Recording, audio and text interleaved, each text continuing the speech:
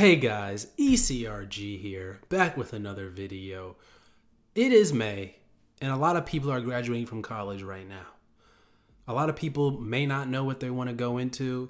They may know what they want to go into for sure. Maybe they want to go to graduate school in the future. Maybe they want to take some time off and study abroad. But here is my advice for some college graduates who are looking to get into clinical research. Maybe you have experience, maybe you don't. But I think no matter what side you are on, this advice will help you. So how are you going to go about getting into clinical research?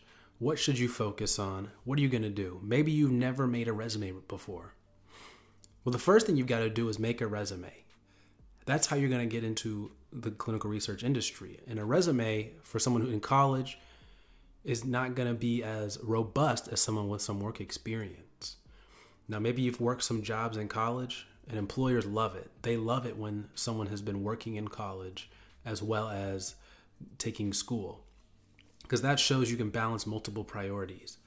That shows that you're a hustler, that you're a go-getter, that you're not afraid to work hard to put yourself through school and focus on the things that you need to focus on.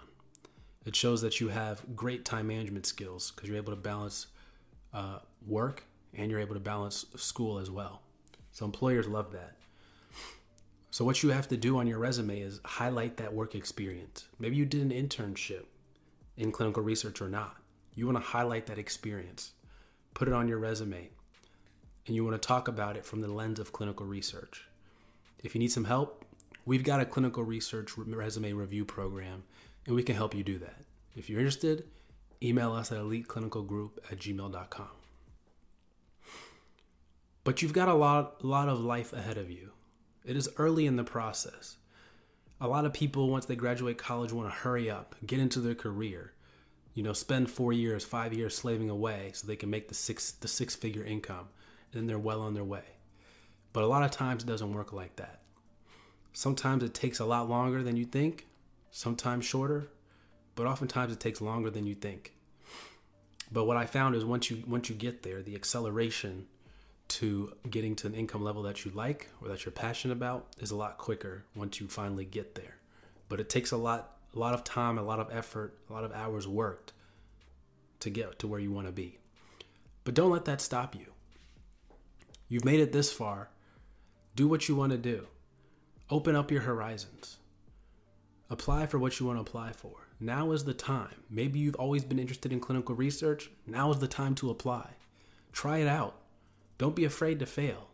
Maybe you hate it. Maybe you want to go get that investment banking job at Merrill Lynch because you don't like clinical research anymore.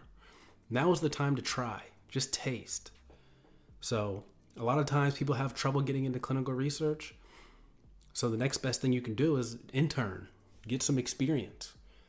Maybe go for a job in clinical research that you didn't think you were wanting to be. Just get your foot in the door. Don't be afraid to try things. And that's pretty much it for this video. Go out there.